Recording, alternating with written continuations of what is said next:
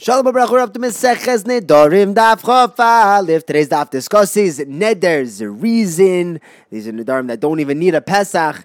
And then we discuss using a Pesach for someone who just has Charata. He did mean to make the Neder, but now he just regrets making it.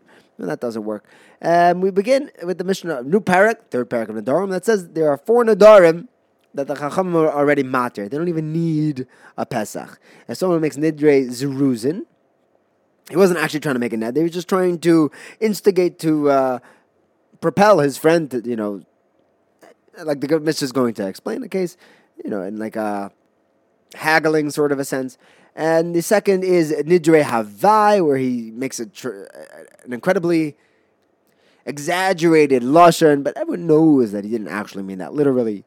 Like he says, I swear, I saw 600,000. People. No, he didn't actually see 600. He just meant he saw a lot of people. Third is Nidre Shgogois. And fourth is Nidre Einsin. So what are Nidre Zeruzin? The Mishnah says, if someone says, he's in the shuk and he's selling something to his friend, and one guy says, I make a koinam, right, Lashon Neder, I'm not going to sell it to you for less than a selah. Another guy says, I'm not going to sell it to you for more than a shekel. I'm not going to buy it for more than a shekel.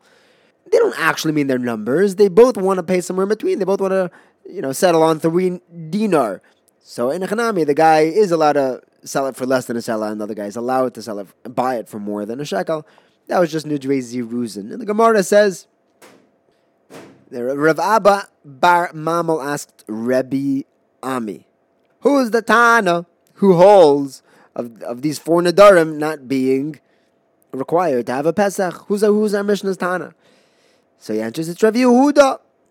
Rav Yehuda says in the name of Rabbi Tarfon that when someone takes on a Nazirus, but he does it in a very ambiguous way, it's like, if that guy is a Nazir, then I'm also going to be a Nazir. No, that doesn't count. The only way to accept a Nazirus is lahafla. It has to be a beferish, blatant, obvious acceptance of a Nazirus. Rava says the truth is that it could be the Rabbanon, because in the Mishnah it doesn't say that they both change their mind, and at the end of the day, they both want to settle on paying 3 dinar.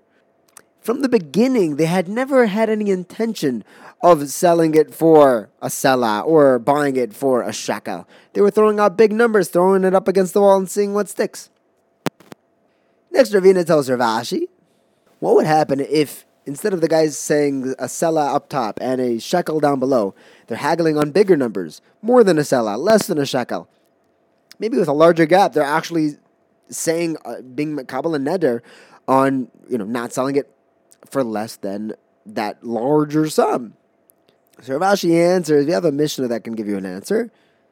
If someone is pressuring his friend to come over to him for a Suda, and the guy doesn't want to be pressured, so he says, I'm making a koinam on your house. I'm not going to go into your house to have even a drop of cold water. The Mishnah says that he is allowed to go in there to get that drink of cold water.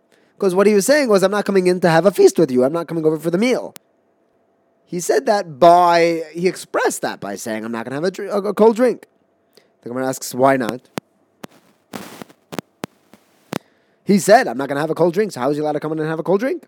Elamai, that's how people talk. So to here, when the guy says, I'm not selling it for, 20 selah, I'm not going to buy it for, half a shekel.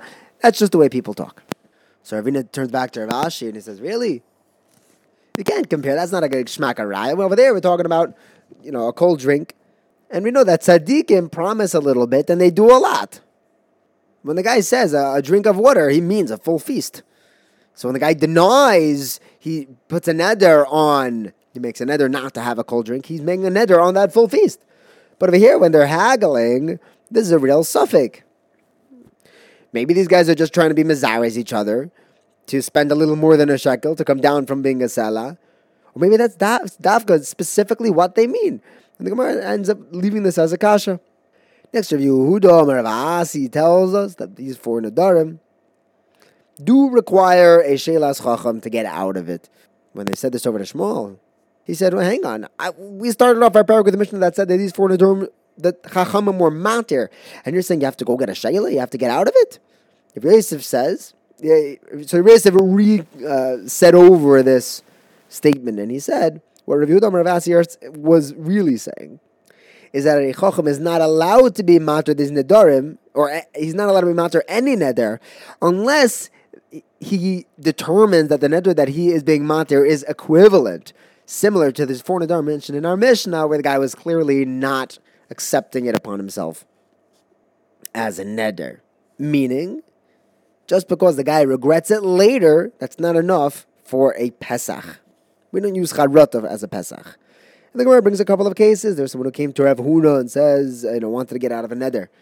So he asked, are you just changing your mind, or did you really want your neder the whole time? He said, no, I didn't change my mind. I never wanted it. So he matered it. Somebody came to Rabba Bar Rav Huna to get rid of his neder, to be mater his neder, to ask a sheila. And Rabba asked him, if there were 10 people like with the Shechina Shayir B'nai, if you knew Hashem was there watching you, and they were mephias you while you were making that neder, would you have still made the neder? He said, no. So he matered it. We have a brayso where Yehuda says that if you ask the guy, was your heart set on this neder? Did you really mean it? If he says no, then you can be mater it. Rabbi Shmuel, Rabbi Yosi tells us from his father that we tell this person who's trying to get out of his neder, if there were 10 people who are trying to be mefayis you at the time of the neder, would you still hang on to your neder? If he says that he wouldn't, and then we're mater him. And now we have 3 cases over here, which continues into the next half. Someone came to Rav Asi trying to get out of his neder, and Rav Asi said, well, are you mescharet? Do you regret making this neder? He said, what, do you think I just came to you because I still want my neder? Of course I'm mescharet. So he was mater it. The second case was someone came to Rav Elazar, and Rav Elazar asked him, do you still want your neder now? Or did you regret it at the end? So the guy said, if I had never gotten angry, I never would have made my neder. So Rav Elazar was mater it.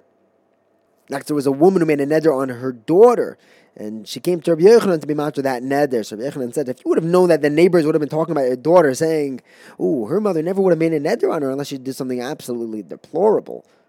If you knew that the neighbors were talking like that, would you have made that neder? She said, "Oh, absolutely not." So Rabbi Yochanan was mater that neder as well. Thank you for learning with me. Have a wonderful day.